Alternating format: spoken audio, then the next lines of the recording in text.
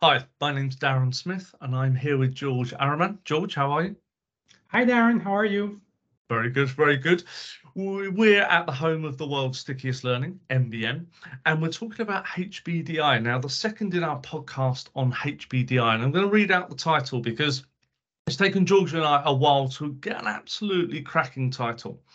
My team is not performing well. What can I do? And this is based on feedback we've had from other people. Okay, what can you do? And the second part is use HBDI to build a high performing team. So this podcast is all about HBDI and teamwork and high performing teams. George, why did we come up with this as our second in our range of HBDI podcasts? Well, today there's a lot of problems around the world with teamworks and team working together or not working together. So we found out like around 15 to 16 topics around that, and we want to delve into them and discover how can we tackle each one of them using HBDI and how HBDI can take team performance to the next level.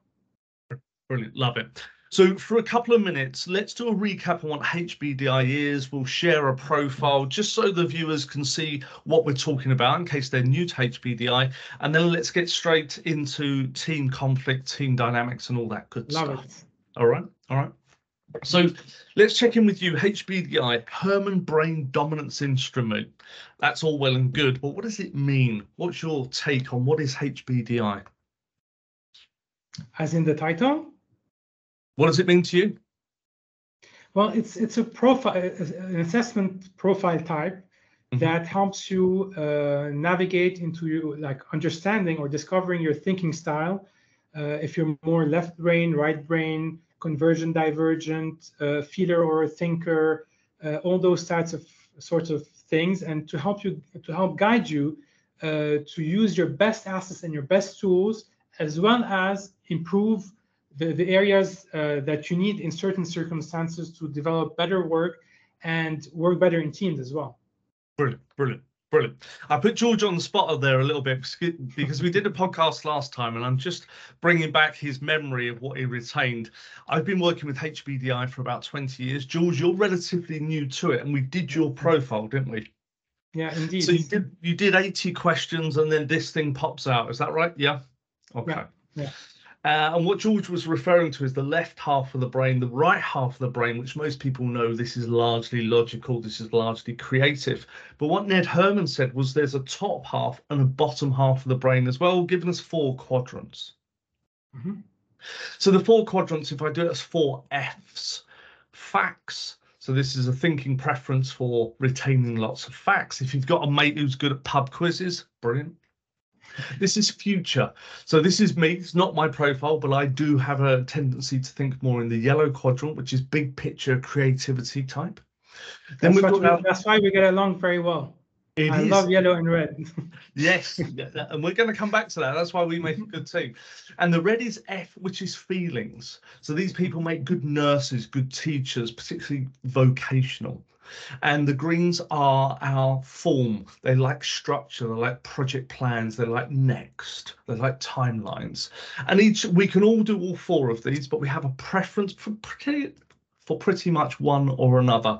So I have a preference up here in yellow. You have a preference for some yellow and some red, less blue and less green. Yeah. Okay. So that's a whistle-stop tour of HBDI, the Hermann Brain Dominance Instrument. What have I missed that we need to tell people about HBDI profiling? Well, actually, I'm very curious on how, since we're talking about teams, I would like to know the difference between an individual assessment profile and a team assessment profile. Like, how do they differ? And like, why would it be important for a team to do an HBDI assessment test? Yeah. So if you imagine, we haven't got one here just because of GDPR, but you imagine this is your individual profile, then we took that and we mapped it with 30 of your friends or teammates onto one of these. And so you probably come out as a red. Let's call you a red. Okay. As a yellow. And then we put George and Bob and Ron and Julie and blah, blah, blah. We map them all on here. And then what we do is we say to them, what does that mean? Now, imagine if all of them were thinking in the red quadrant and they didn't have any yellow, blue or green. So this is what happened when we did some work with the NHS. Now, the NHS are largely about nursing, about doctors, medical, looking after people, bedside manner, and they were reds, all reds, which has a strength, of course, as each quadrant does, but each quadrant also has a weakness. Yeah. Now, what was happening with the NHS, these guys were really looking after their patients. But the problem is they had no analysis on what was going on. They had no future, and their processes were crap.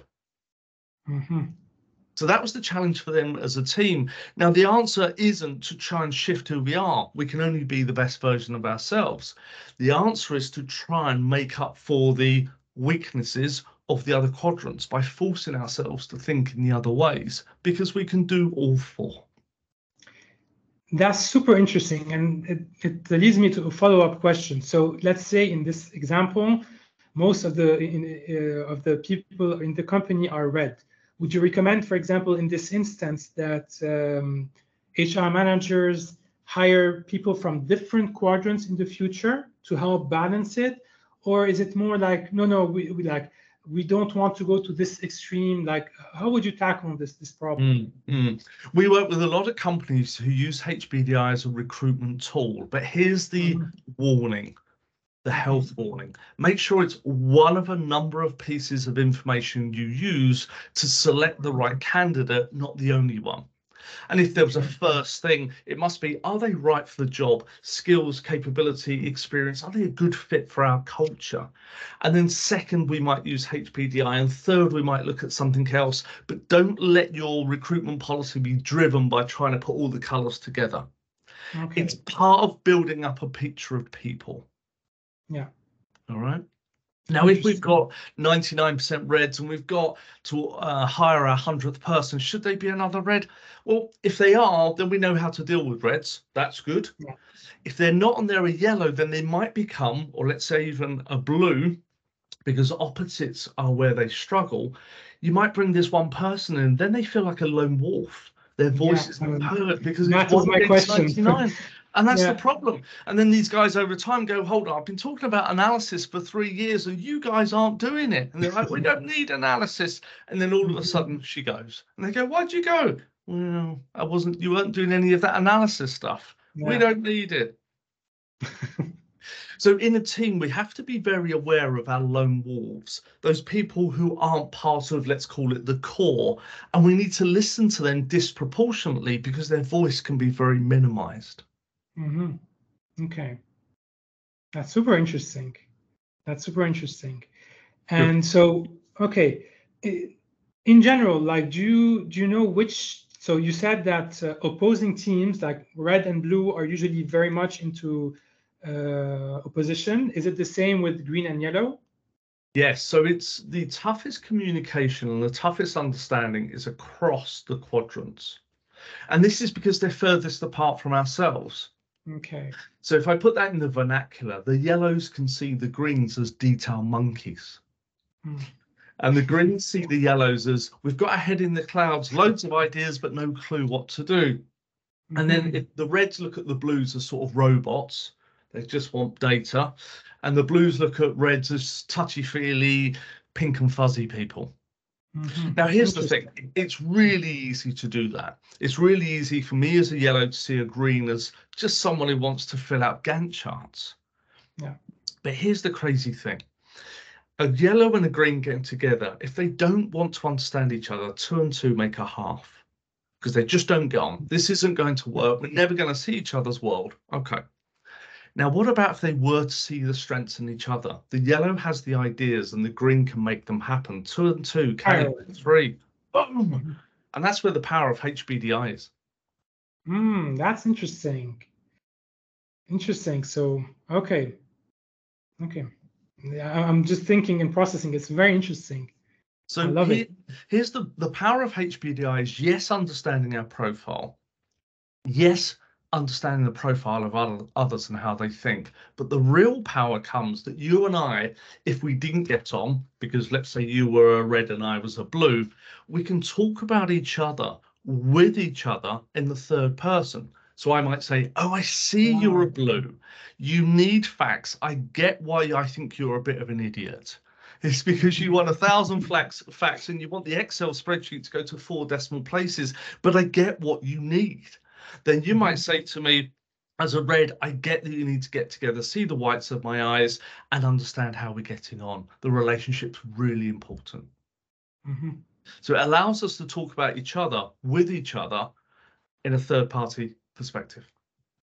Okay, interesting.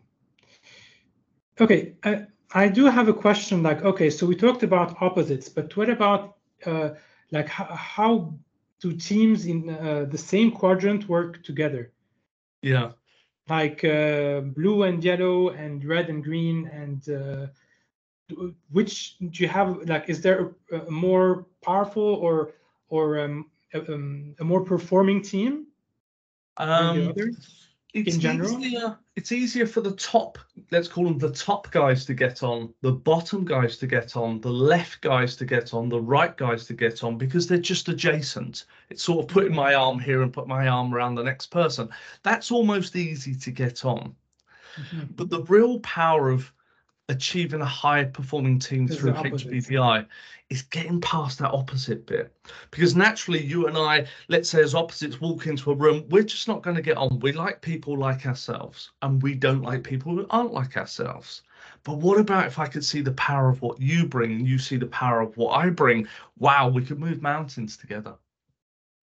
Well, actually, it's a little bit out of context, but I think it gives a good like explanation overview. It's something I do on my own work on the side and that I wrote in my book, which is in a way about masculine and feminine. So I'm trying to relate it in a way that we all have both masculine and feminine inside of us, and what we are looking for is the part that is lacking in the other. And it's the same thing with HBDI, is what I'm trying to say. So the red, for example, has a dominant red and has a dormant blue, and he or she is trying to look at the blue outside of himself or herself in the other person to complete themselves. Yes. So this is why there's this constant. Yes, that makes sense.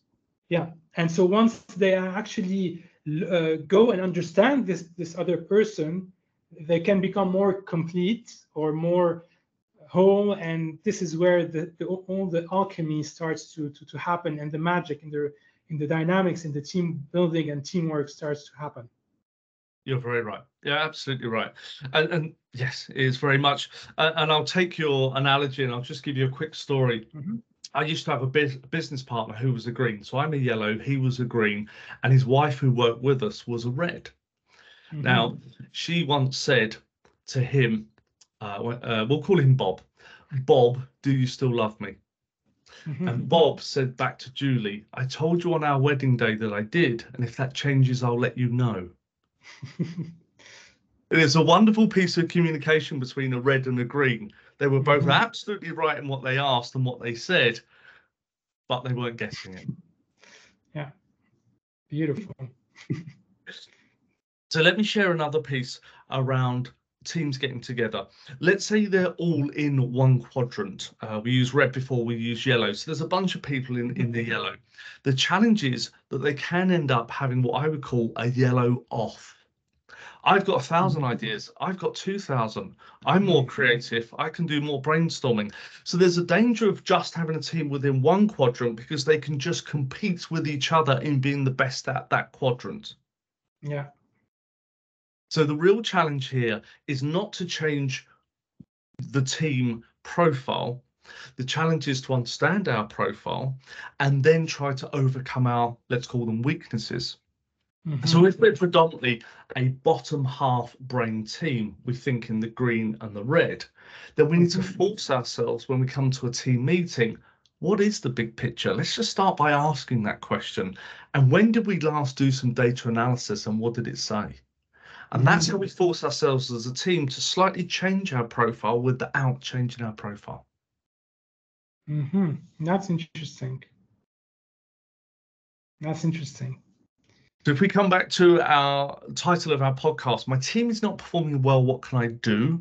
Use HBDI to build a high-performing team. What other questions does that put in your mind? So let's try to take an example, like just one of the examples I've had. Let's say, for example, the team has a lack of clarity. So this is something that sometimes happens in teams. and how can HBDI help us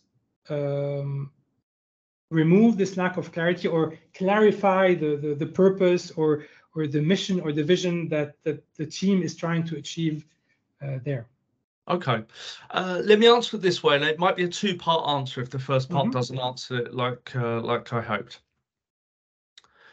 When a team get together, let's say they're having a team meeting, they're trying to deal with business and a few problems that they've got. The problem is shared by, let's say, the most senior person, and then 8 people almost start talking from a blue perspective, a green, and whatever color they are. So all of a sudden, we've got all these perspectives going on. Yeah. And then the green tries to push theirs a bit more. We need a process to solve this. And the yellow's gone, I've got 4 ideas. And the red's, hold on, we need to think about, you can see how these, and every team meeting around the world happens exactly the same. What about this? We're going to take HBDI and I'm going to connect it with Edward de Bono. Bear with me. Edward de Bono came up with the 6 thinking hats. And what he said was that we need to put a hat on as a team and think this way. Then we all put this hat on. So put that just there. Take HBDI. And let's resolve the problem by all thinking in one quadrant together. So the senior person might say, we're all going to think in the blue quadrant. Now we can all do all 4 quadrants. For some of you, it's easier. Some of you, it's harder. And he says, what facts do we have about this? Okay, so the red's, all right, I'm going to think about some facts. The green's going to think, they're all thinking of facts. Okay, let's do that. What do we have that on a flip chart? We've got 10 facts about this problem. We're missing our sales budget by 7.7 million. Great, got that and a bunch of others. Now let's move into the yellow. What we're trying to achieve. Okay, I want everyone to think in yellow. And they do all 4 hats, like Edward de Bono's 6 thinking hats, but using HBDI. And what happens is the whole team starts thinking in the same way, but not such a same way that they've got group think going on, but thinking in the same way, they think about the same perspective. And all of a sudden, we start to solve problems much quicker. I love it. And I do have a question, just maybe in case some of our viewers are not familiar with Edward de Bono and the 6 thinking hats. Could you maybe let us know what are the 6 thinking hats and how do they compare to HBDI? Because HBDI, we have 4 quadrants, and the 6 thinking hats, we have 6. So we have 2, in a way, 2 additional. So Edward de Bono came up with the 6 thinking hats. I think it was in the 80s. He's a Maltese guy, fabulous for books on thinking. 6 thinking hats is possibly his most famous. His other is DATT. Lateral thinking. Yeah, he has lateral thinking. So when people have heard of lateral thinking, it probably came from de Bono. Now, the other thing that people have heard of is black hat thinking, and they know that's sort of doom. Well, it came from these 6 hats.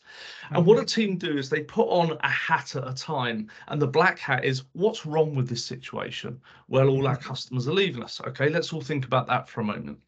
And then we move into the green hat, the yellow hat, the red hat, and each one asks us to think about the problem in a different way, from a people perspective, a process perspective, and so on. Now, if you get deeper into 6 thinking hats, you'll know that blue is controlling all the hats, and then you need to put all the hats in order, but also you don't need to use all the hats all the time. Yeah. Now, if anyone's still confused about 6 thinking hats, we've got a great article. So if you Google 6 thinking hats, MBM, read it. We've made it really, really simple. In essence, it's a way of solving problems as a team by putting on metaphorical hats to get the team to think in the same way. Love it. Love it. So all we've done is taken Edward de Bono's idea and mapped it over to HBDI from 6 hats to 4 hats, but the direction's the same. We're getting the team to think in the same way. Very powerful. Maybe we can try to think of another example or another topic we can go through. Would you like that? On the team. So if we think about giving feedback as a team, so feedback's really important, as we know, particularly for line managers, but actually for anyone. So feedback is generally done, I think the research says 4 times a year, but we're not talking about big feedback, sit down for 2 hours. We're talking about cheers, George, and that's it. Now, if we take this and we think about the feedback we're giving, we can really improve our team by giving feedback in the language that they want to hear it. So these guys want more facts around their feedback. These guys want bigger picture and so on. And that will help to build our team because they'll understand it better. I love it. I just like another question popped in. Would you be using in parallel the 5 love languages for work, or like is it different completely? I think it's different. I mean, we like a very simple model for feedback, which is you're good because you'd be even better if. A simple 2-part sentence. If you overlay HBDI on that, you've got to, if you're blue, try and get some facts in there. If you're yellow, try and get some big picture in there. You get the idea. What we don't do enough as a team and to become a high-performing team is give each other feedback. And I don't mean feedback's the F word. It all has to be horrible. What I do mean is it can be you're good because you did this. And let's make sure we add the because otherwise, if you tell someone they're good, they don't know why. And if you tell people what they do well, they'll do more of it. So let's do positive feedback for a while with a because. Very true. George, I think we're coming up on our time. Any last questions around my team is not performing well, what can I do? Use HBDI to build a high-performing team.